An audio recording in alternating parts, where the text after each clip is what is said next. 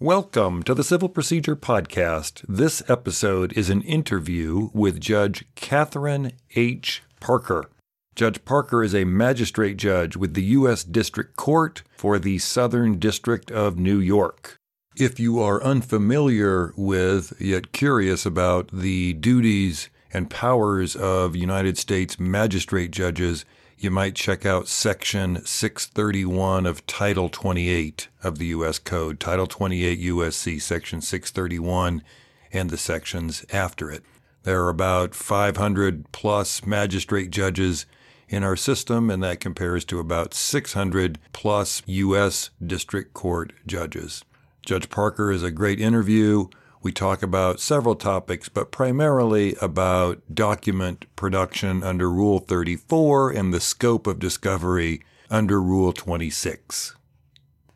My goal with this interview is to give you some additional perspective on document production in contemporary civil litigation.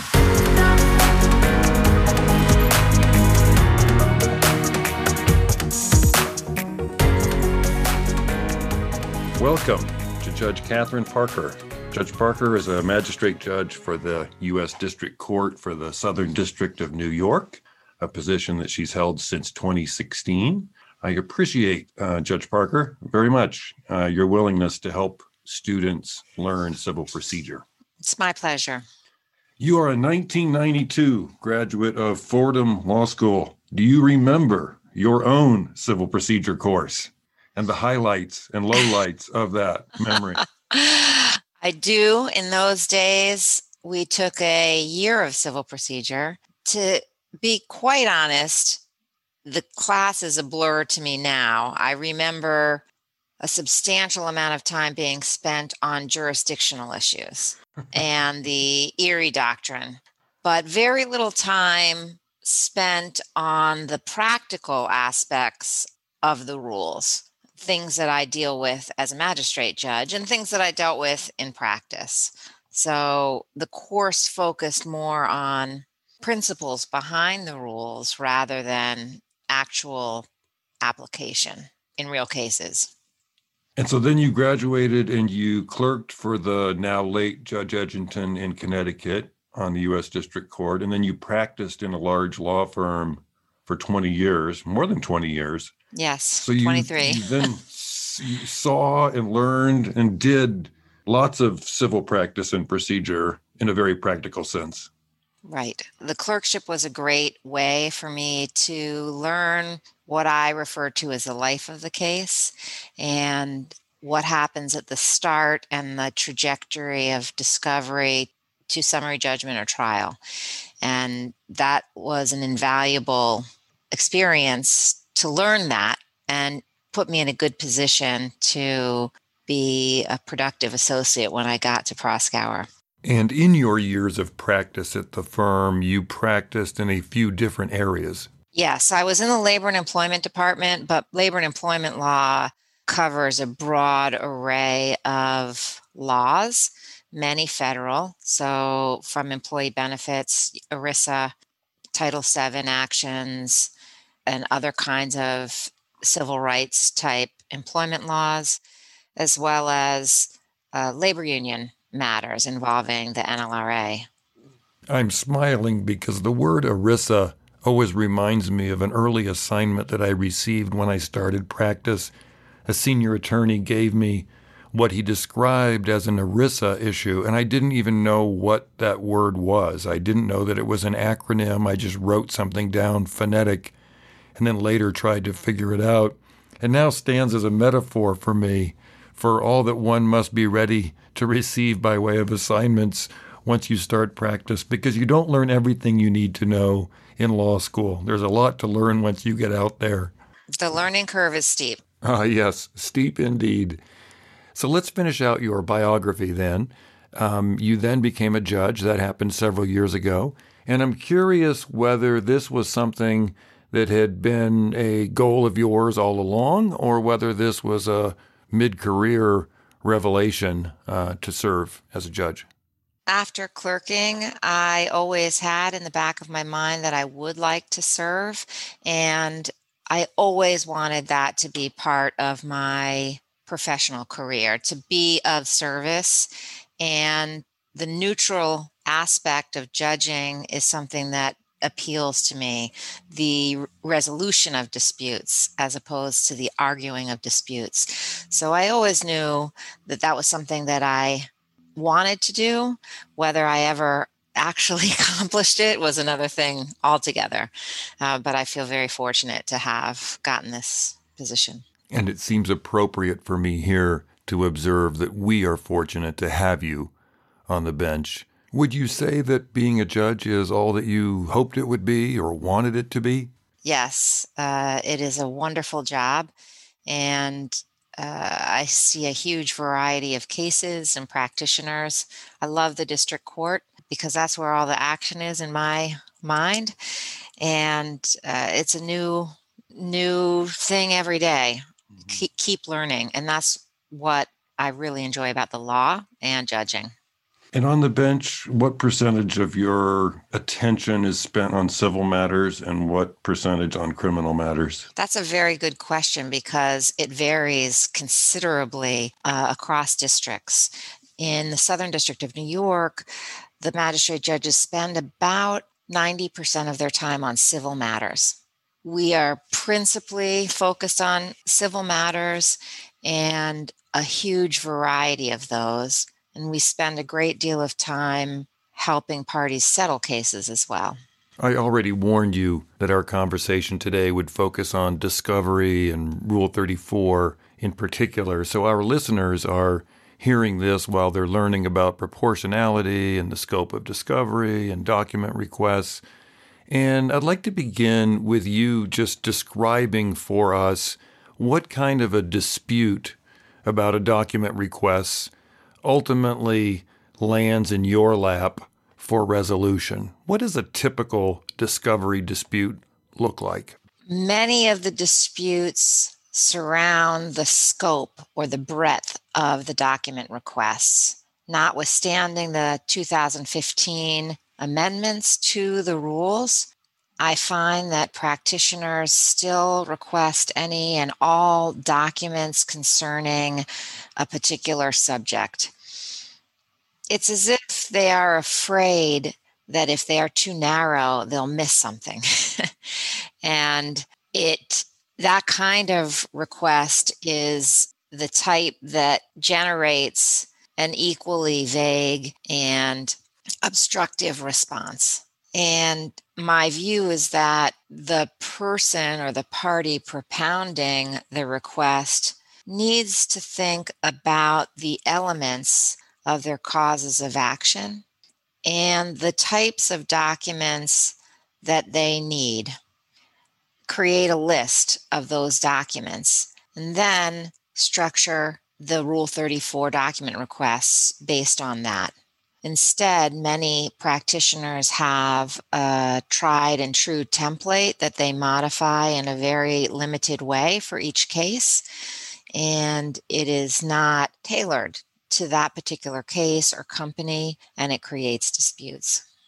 And more experienced and sophisticated propounding parties, let's assume they're plaintiffs just so we can refer to them. So plaintiffs who are more sophisticated would tend to be more focused in their discovery request. Is that a true statement? That is not a true statement. I wish I could say that were so, but the risk-averse nature of attorneys is a tension against the rules requirements to narrow the requests. So as I said, parties are afraid that they're going to miss something. Instead of, I try to encourage parties to look at discovery as an iterative process and to focus on what you really need first, and then based on learning more facts from the documents that are produced, then have a second document request. That's the better way to proceed in my view. And I see some practitioners and small firms do that very well. But overall, the Rule 2015 amendments have not made as much of a change in practice as I would have hoped. So imagine a discovery dispute where a plaintiff is seeking from a defendant corporation 4 years of records on some particular issue rather than just 3 years of records on that issue. Or a plaintiff is seeking electronic discovery from 7 custodians instead of merely 4 custodians. How do you as a judge go about finding your bearings to determine what is reasonable in a circumstance like that? The initial case management conference is an important tool for me to understand the case and the claims.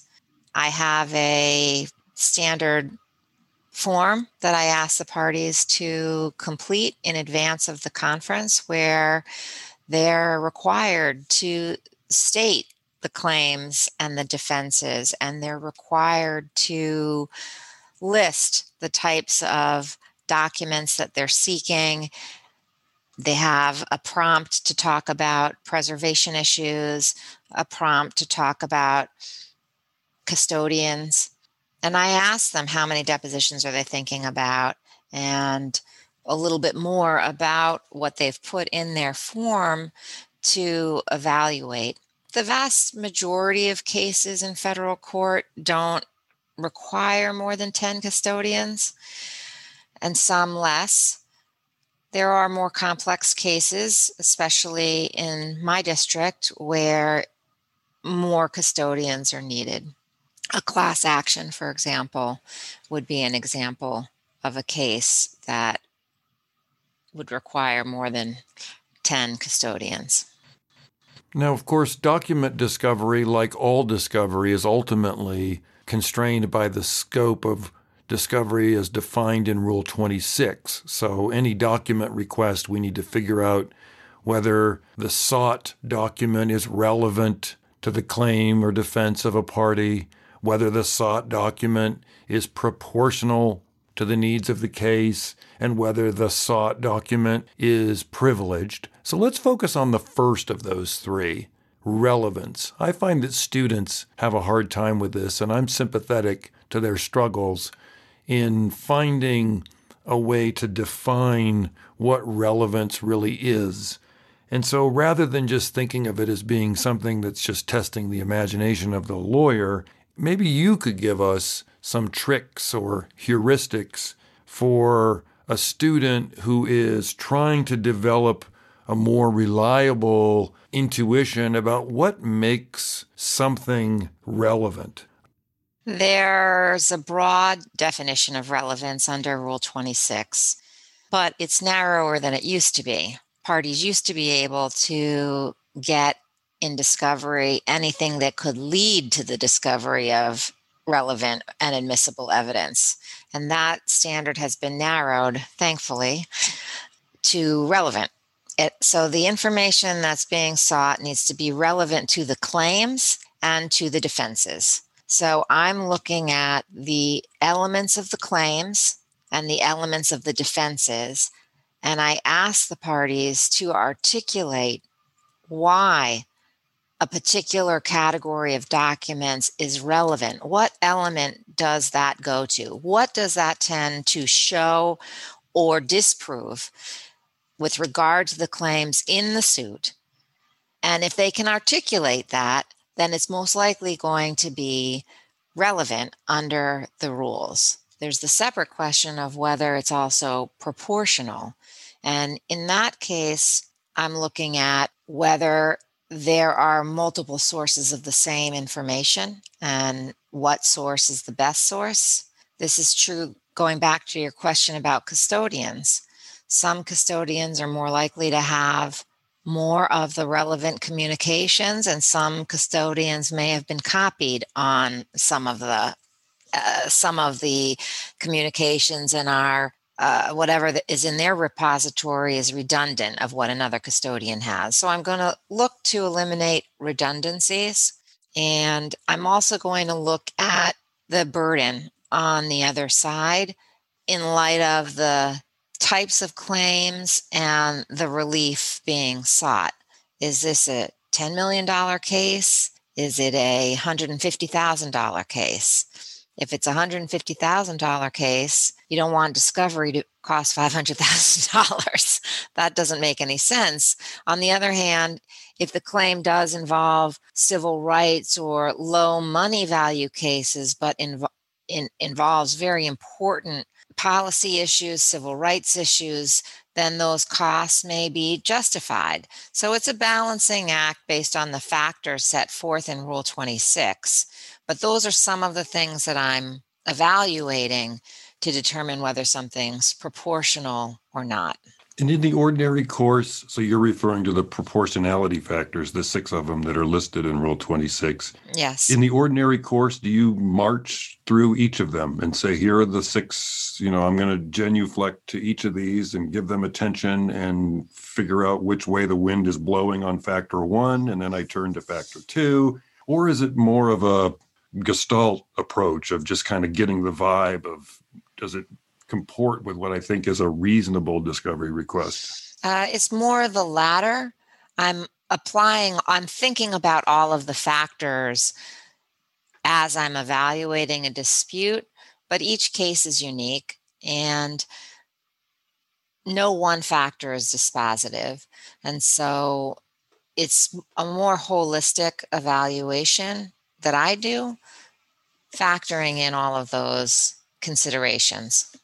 Because of your substantial civil litigation experience, you are able to put yourself in the position of the parties who have a discovery dispute, I suspect. Is that your mindset? Do you think about that?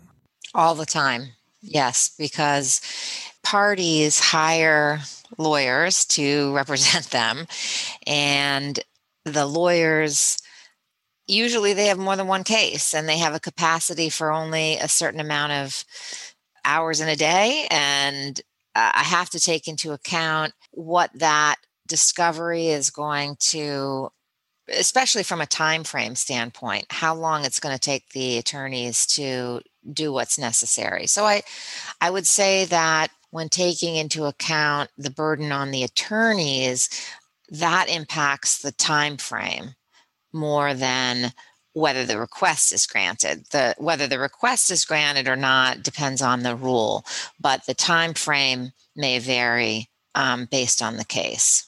In other words, I wouldn't impose a strict 3-month discovery deadline if the facts and the discovery necessitated a longer time frame. So I am mindful of the impact on the lawyers and how that affects the overall schedule of the case.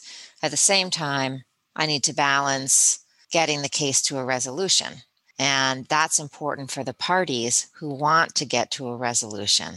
So that's part of the balancing act as well. And part of how I interpret Rule 1 to interact with Rule 26 is that you need to make sure the parties have enough discovery to prosecute and defend the claims, but not an overabundance. It's not a scorched earth exercise. It's to get what's necessary to try the claims and get the case to as efficient a resolution as possible. In my labor and employment practice, I did a lot of arbitration. And in arbitrations, sometimes there's a lot less discovery than in federal court. And we still got to just and reasonable results after a trial before the arbitrator. So I feel that that experience has informed me about what really is necessary to effectively try and defend a case and what is proportional. Judge, you earlier described the tendency of lawyers to seek ever more documents as risk aversion. And the risk, of course, is not only losing at trial, which is an unlikely event statistically, but the risk of losing at summary judgment, which is a much more statistically likely possibility. Would there be less discovery if the standard for summary judgment was less demanding of plaintiffs? I don't think so. The reason is that a plaintiff who understands what he or she needs to prove his or her case can ask for those things. The touchstone for summary judgment is there a material factual dispute? So the initial disclosures are the starting point for understanding what the defendant is going to rely on. And that's what the plaintiff should be focused on, together with other categories of documents that the plaintiff might utilize to factually contest the story of the defendant. As an empirical matter, for most of the discovery disputes under Rule 34 that reach you, are those about the discoverability of electronic documents and about e-discovery generally? Yes, most people don't keep paper files. In the olden days when I was a baby attorney, I remember getting sent into a warehouse and going through dusty boxes, marking those boxes, the papers in those boxes with Post-its for copying, and not knowing where to start. There was no vehicle to run search terms against documents. Just or grab a box. It was quite an inefficient way to proceed and find relevant information. So the fact that things are now mostly digital makes the search for relevant documents easier in some respects. But most documents are electronic. You have certain types of cases where documents are created on paper, but then data is entered into a database. So, for example, in police brutality cases, you have police reports, things that the officers might fill out, like a logbook, but then other documents are typed into a computer back at the station. For car accidents, you're still going to have photographs. So there may be some paper documents, but virtually everything is electronic these days. Right. So the technology has created more documents, but has given us some tools to make it easier to access them and sort them. Yes. I met you, Judge, at a conference about the cost of discovery, because the cost of any particular discovery request is part of the inquiry into determining whether the request is proportionate, because the sixth factor under 26B is whether the burden or expense of the proposed discovery outweighs its likely benefit. But when you're on the bench and you're hearing a one-sided presentation from somebody whose incentive it is to resist discovery, and also their incentive then to inflate the cost of a particular discovery request, I'm just hoping that you can share with us your experience of trying to interrogate that question about the cost of a particular discovery request and its larger role among these six factors in the proportionality inquiry prescribed by 26B. Yeah, cost is just one factor, and discovery is expensive. So one important data point is what is the recovery, which I mentioned earlier, the potential recovery versus the cost of discovery. That's one data point, not a decisive data point. And the other factors also need to be balanced against cost, as well as the other types of discovery that have been obtained.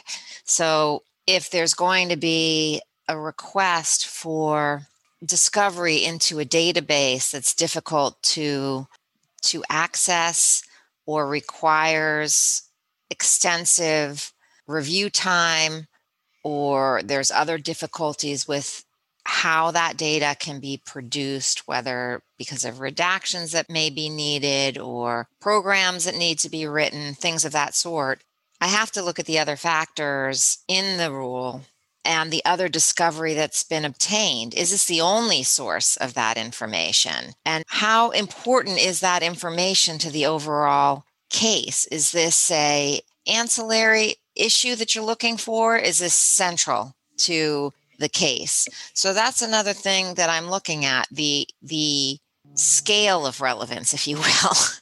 There's some things that are directly relevant, critical, key, and there's other documents that may be relevant on the broad definition of relevance, but marginally relevant, will never, ever be used at trial or on summary judgment.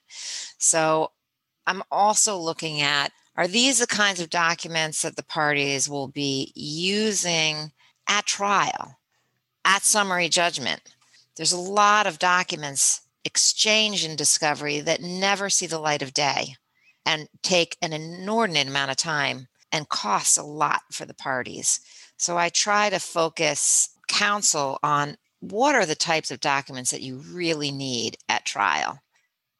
A plaintiff's memorandum in opposition to a defendant's summary judgment motion is going to have some documents attached to it that they found in discovery. Absolutely. And that might be 20 documents, 50 documents. Essentially, that's what we're trying to help that plaintiff get, right? The idea of discovery is to help them, do those documents exist? And if they do, here are the 15 or the 50 or the 150 that they need in order to allow you to decide whether this case should survive a summary judgment motion. Right. But they don't need a million documents. You've probably never seen a summary judgment motion opposition memo with a million documents attached to it. Correct. What's funny is that in the vast majority of cases, the lawyers on each side know what documents they're going to be using at trial. Or after initial disclosures, you know what those are. Do plaintiffs sometimes find a hidden gem? Yes, they absolutely do. And that's what the discovery process is for. And so, of course, the challenge for rule makers, and in the absence of precise rules, the challenge for judges like yourself is to distinguish the situation where somebody is seeking a discovery request where there is genuinely a unique document out there that would be retrieved through a discovery request, as opposed to a discovery request that will indeed yield 9 more relevant documents, but those 9 documents are merely copies of a document that the requesting party already has. Unfortunately, that's a lot of documents that are exchanged in discovery. And it would be great if deduping software worked perfectly, but it doesn't. And technically, under the rules, near dupes are different documents and need to be produced. And sometimes those near dupes are important. They are important to the plaintiff's case. So the problem for plaintiffs, of course, is they don't know what they don't know. And they don't know if those are going to be important. So it's difficult to say up front whether or not those should be deleted from the ultimate production. This is why I favor an iterative approach to discovery, because it's often just a few emails or a few documents that are really important. And if you see those documents and ask, are there other versions or are there similar ones? Then maybe those are the ones to collect all the near dupes or drafts. But that's not going to be important for the vast majority of documents. So in the future, I imagine there might be technology that helps practitioners sort this out. Right now, technology is not at that stage to really winnow down what's important with the many, many duplicates that parties have to sift through now. And if I'm a plaintiff's lawyer, I think that it's the 31st document that we haven't seen yet that's worth going through another million documents to find the 31st, because it might be the strongest of the 31. Sure. And so that's the dynamic that obviously that you're describing. Sure. And it is very difficult because in some cases there's not a lot of trust. And I do want to always remind people that although there may not be trust between the parties, the lawyers have ethical responsibilities, and the lawyers themselves are officers of the court. when they conduct discovery, they must do a reasonable search. They must interview their clients. They must supervise the search and have difficult conversations with their client. If there's a bad document, there's a bad document. Learn about it sooner rather than later. It's going to have to be produced, and maybe that means a case needs to be settled. But sometimes lawyers forget that the adversary also has professional obligations. And at some level, the court has to trust that lawyers are fulfilling their professional responsibilities with respect to discovery. All lawyers on both sides have to conduct that reasonable search and turn over documents, whether good or bad for their case. And are you sanguine about lawyers satisfying these ethical responsibilities? And in answering that question, I guess we could talk about two different flavors of discovery abuse. There's the over-discovery phenomenon where somebody asks for more than they in fact need or want as a way of imposing a cost and perhaps extorting some sort of a settlement offer from the vulnerable party. Mm-hmm. And the other species of abuse would be under discovery, where somebody refuses to produce something that they're in fact obligated to produce. Correct. Of the two, weaponization and recalcitrance, maybe one is more prevalent than the other from your perspective? I don't think one is more prevalent than another. I see it on both sides, unfortunately. I wish I didn't see it at all. But most lawyers are trying to do their best job. So I would say this is a small fraction of lawyers on both sides, and that the vast majority of lawyers I see are really trying their best.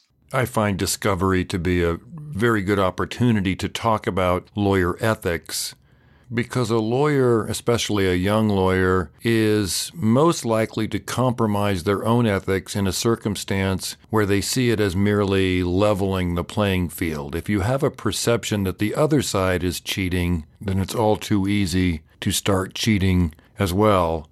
In light of that, could you give some advice about the importance of ethics, whether in the discovery context in particular or just in lawyering more generally? It's your entire career. Your responsibility, your responsiveness, your professionalism is your reputation. That's how you build a practice. That's how you build trust with your adversaries as well. And that is important. All you have is your name and your professionalism. So it's of utmost importance, even when you're facing an adversary who is not acting as he or she should under the rules.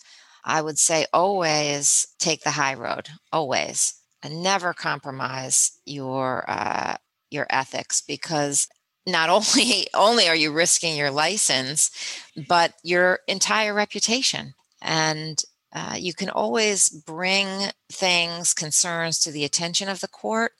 There are bar associations in every state that have ethics hotlines that attorneys and especially solo practitioners should be using. But it is critical for the overall profession as well, and for public trust in the legal system and the court system, that lawyers act ethically at all times. We are at a time in our society where there are segments of the population that mistrust the law or legal institutions. And I think lawyers can play an important part in promoting confidence in our legal system. I, of course, think that law is what makes us and preserves our democracy. I'm a very big believer in that. And every lawyer has a responsibility to ensure that they're upholding the code. I think that's a good way for us to conclude. I do have one more question, though. Can you recommend a book or a podcast or a movie, whether law-related or not law-related, that students might enjoy? So if folks haven't read Just Mercy, that is a wonderful book about our legal system. And I would recommend that very highly. And there's one other book called Devil in the Grove, which is an amazing book about Thurgood Marshall in his early days. And it's very well researched and written. Very compelling book. So those are two that I would highly, highly recommend to students. Judge Parker, thank you for your time and thank you for your distinguished public service. You are very welcome. Thank you for having me. It's been an honor.